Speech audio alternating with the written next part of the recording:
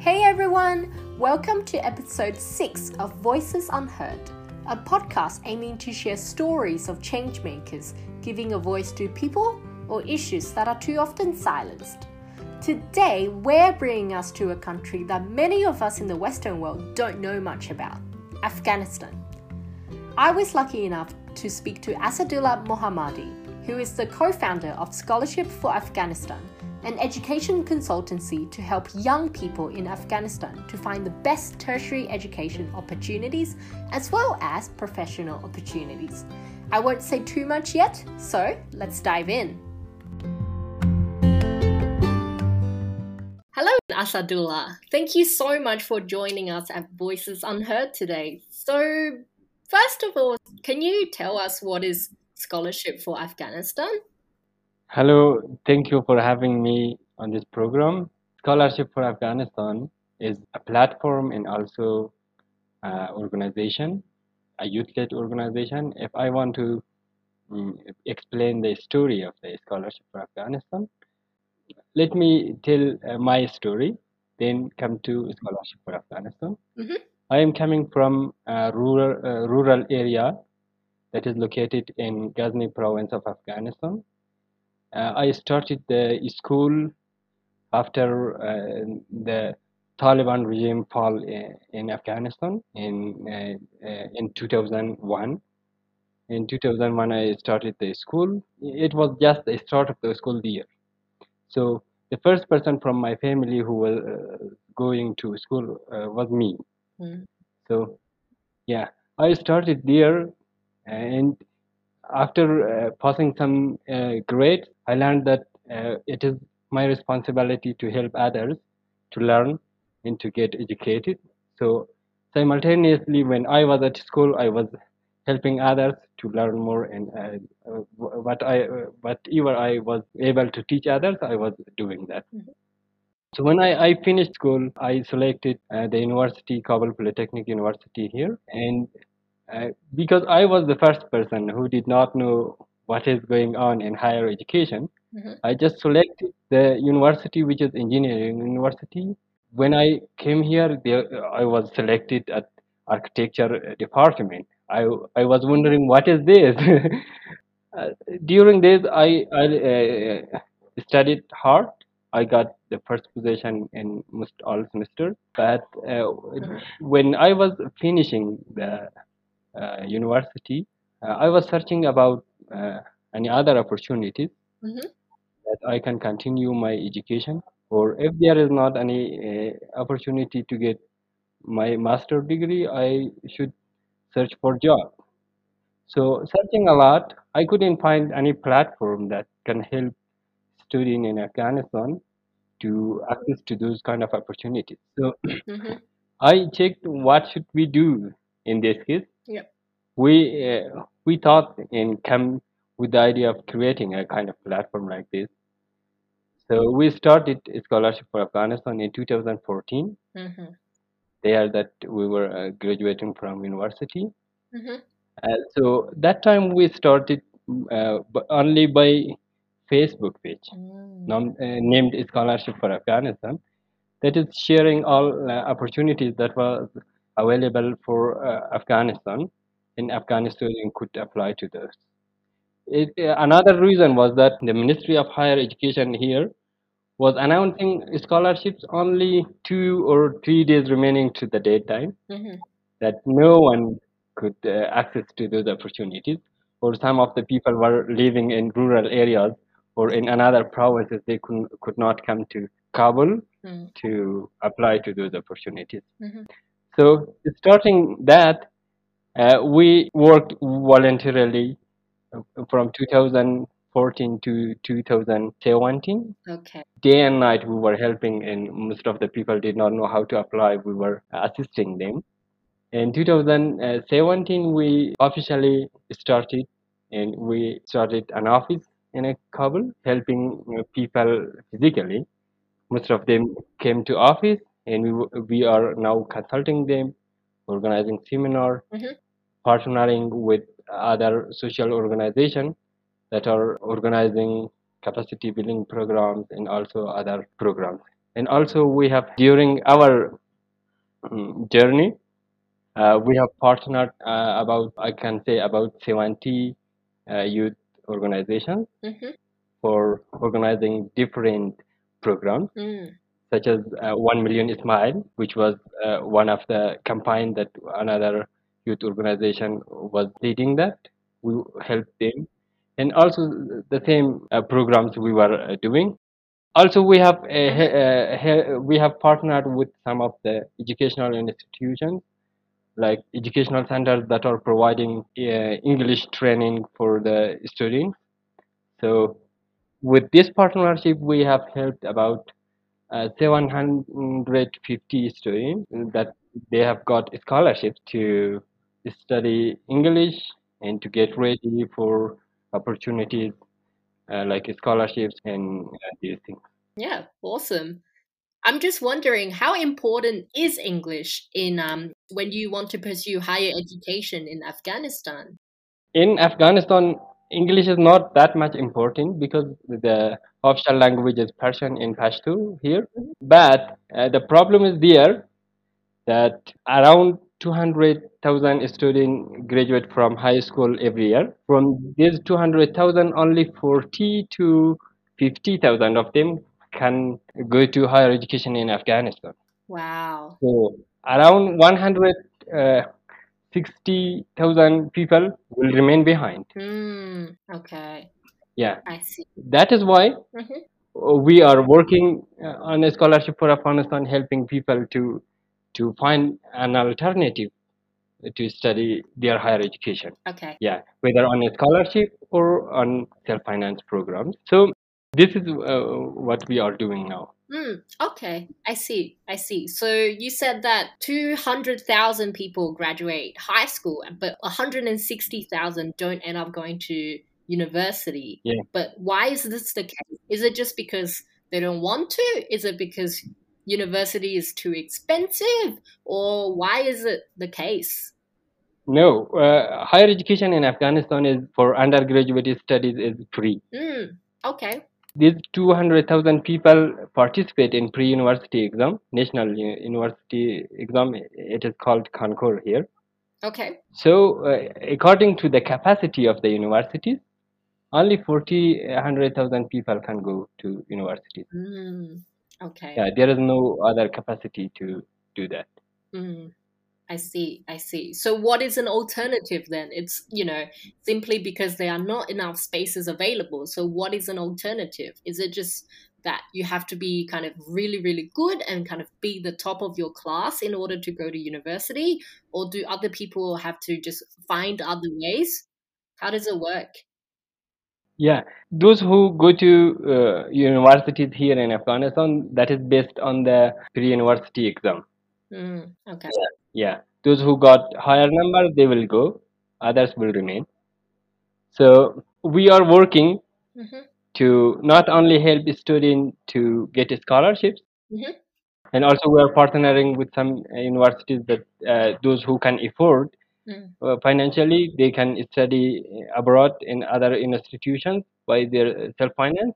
And also those who need jobs, we are helping learn new skills that are important in office work and other areas of the work, Mhm. so they can go to work simply Yeah. before getting their higher education. Yeah. Yeah, that's very, very cool. Actually, before this podcast episode, I had a look at what opportunities were advertised on your website. And I also noticed a lot of international scholarships in places ranging from like Azerbaijan and Switzerland and Japan and things like that. Yeah. Do you guys actively go out and find these programs, or do you partner with specific scholarship programs? No, we are these scholarships are internationally announced so that everyone can apply. Mm, But 7 years ago, there was not such a tradition or such thing that people could go, and most of them could not find this kind of scholarship. mm, So we these internationally announced scholarship, we will place them on our website mm-hmm. so that everyone, instead of wasting their time searching all the websites and other things, they can find any scholarship that Afghans are eligible for them on our website. Yeah. Yep. Yep. That's very, very cool. So it's a platform that just collates everything and put them into one place. Yeah. Okay. Yep. Awesome. Awesome. And then can you walk us through what is your process for helping these young people to win these scholarships then? Yeah. First, we when the scholarship is announced, we are announcing on them on our website and social media. Mm-hmm. Then in most scholarship that student need, we will have a student who have gone to that scholarship. Mm-hmm. We will find that, and he or she will provide enough information for the student that how should they apply, how is the process, how is the benefit of this scholarship, how can they join, Mm-hmm. how should they prepare their application. Mm-hmm. Most of them that they cannot do, we will organize in-person seminar and help them how to do that. Mm, that's really awesome. That's really awesome. And then do you have professionals coming in and conducting these seminars? If so, who are these people who are conducting the seminars? Yeah, those who have gone to these scholarships, for example, those who have gone to Fulbright, they will come in advise the student in this program. Those who have gone to Chevening, the Cheveners will come. Those who have gone to DOT and any scholarship that those who have gone to that, they will give the information for them through the seminar. Yeah, that's really cool. That's really, really cool. Okay, I wanted to come back to your other point. So you were saying how there are about 200,000 people who graduate, but only very few spaces available at universities. And are there other factors that affect whether one can attend universities or not? Is it more likely if you are a man? Is it more likely if you are living in big cities? Can you tell us who are the kind of people who usually end up going to universities? Yeah, there can be some limits.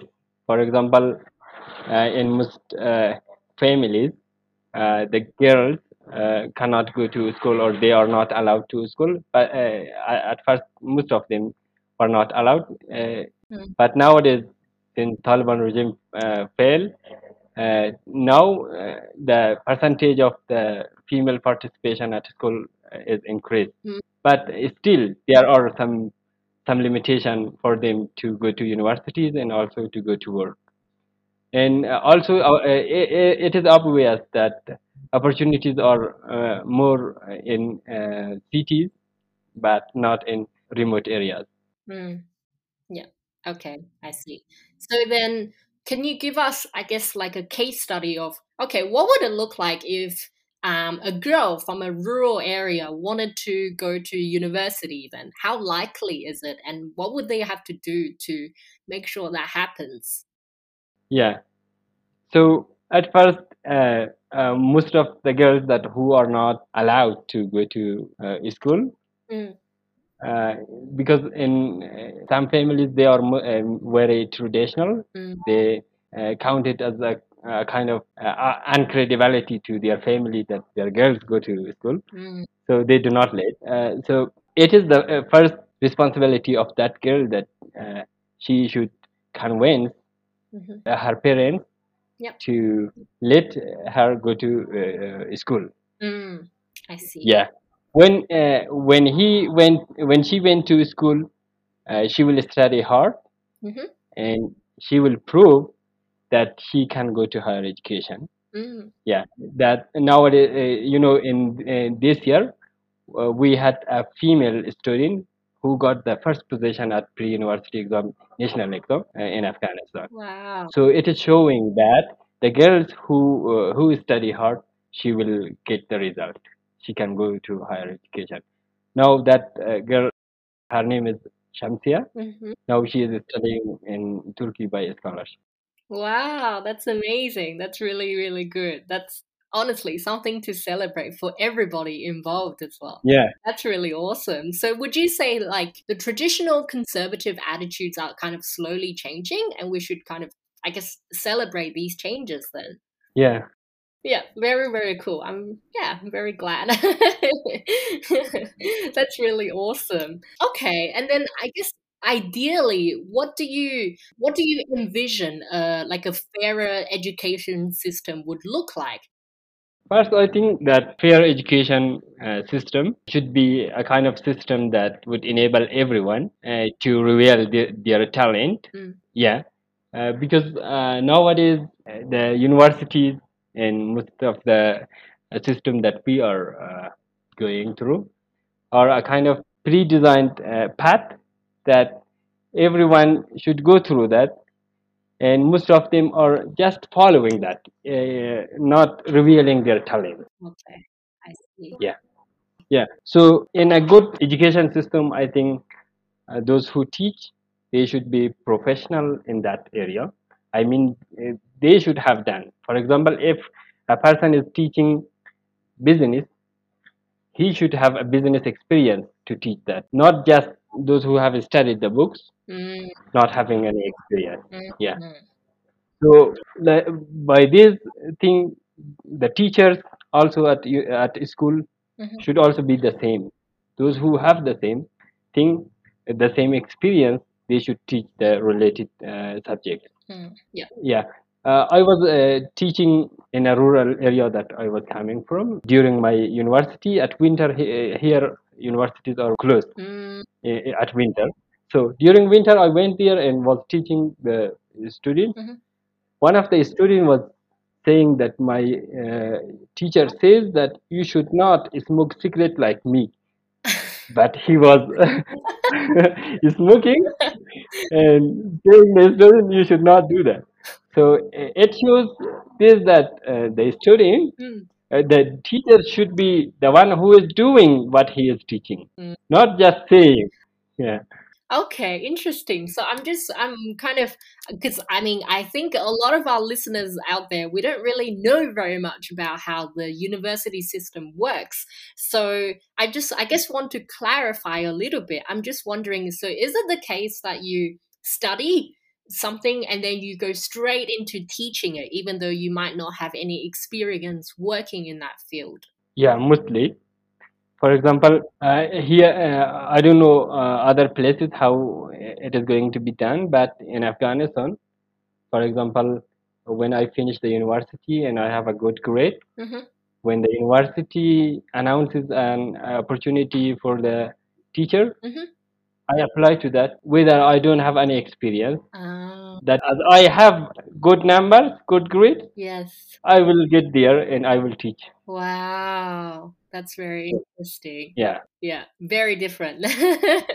Very, very different. So it kind of sounds like if you do this continuously, then you will have all these teachers who are really good at studying the books, but they don't know how to work with people. They don't know how to communicate. They don't know how to, well, teach.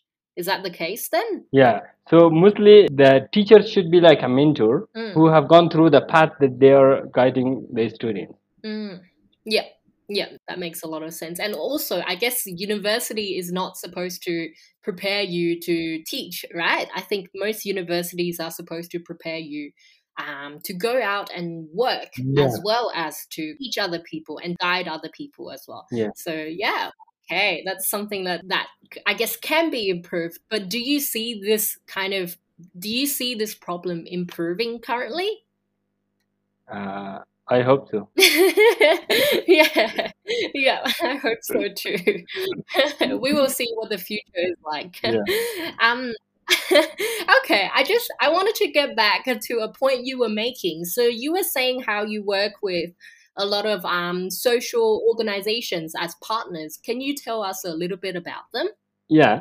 Today, most of the youth organization they are working on youth, on women empowerment, Mm, and organizing kind of seminar to build the capacity of the youth and also the women. mm, So since we are a large network of youth in Afghanistan, Scholarship for Afghanistan, mm. Yeah.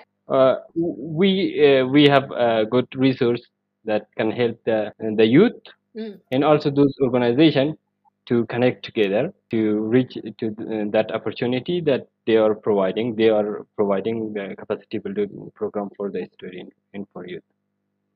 That's really awesome. So you're kind of connecting these young women with, Yeah, I guess, scholarships and university opportunities and things yeah, like that. Is that correct? yeah. Yeah. That's cool. And I'm just wondering, what would 2021 look like? What are you planning to do this year? Yeah, we are continuing what we are doing now. Mm-hmm. We believe that for anyone, if we can work and provide one opportunity for one person, that is all we have done. That one opportunity can change one life dramatically. Mm. So if one life is changed, I think a family is changed, and consequently, society will be changed. Yeah. So we are working through connecting the youth with the opportunity. Yeah. That's really awesome. And I couldn't agree more, actually. You know, it's kind of, they talk about things being a cycle. So if one person can kind of break the cycle and go to university and go on to achieve things, then it breaks the whole cycle. And it, Yes. you know, it changes generations, and they also inspire other people to go on to that as well. I couldn't agree more. That's really exciting. I can't wait to see what Scholarship for Afghanistan does in 2021.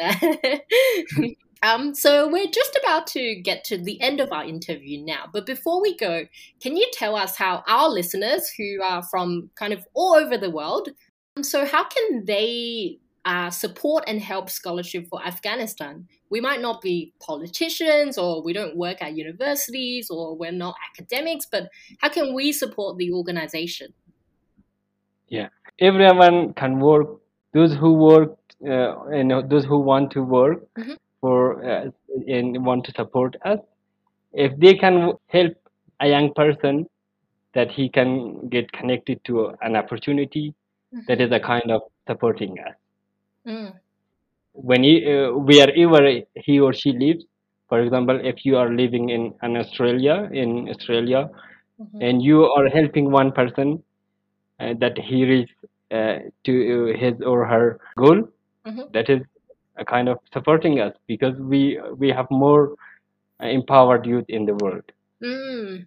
Yes, that's really true. Yeah. It's such an important age group to work with as well, because the youth, they are the future as well. So to Yeah. change one person, you're changing the future. Yeah, I love that. I love that. Thank you so much again. Do you have any final comments for our listeners out there?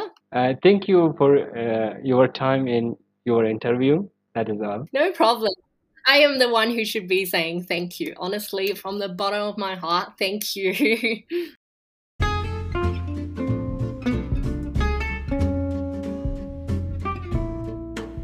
If you enjoyed today's episode, you can let Asadullah and I know by sending in a voice message on Voices Unheard's Anchor website.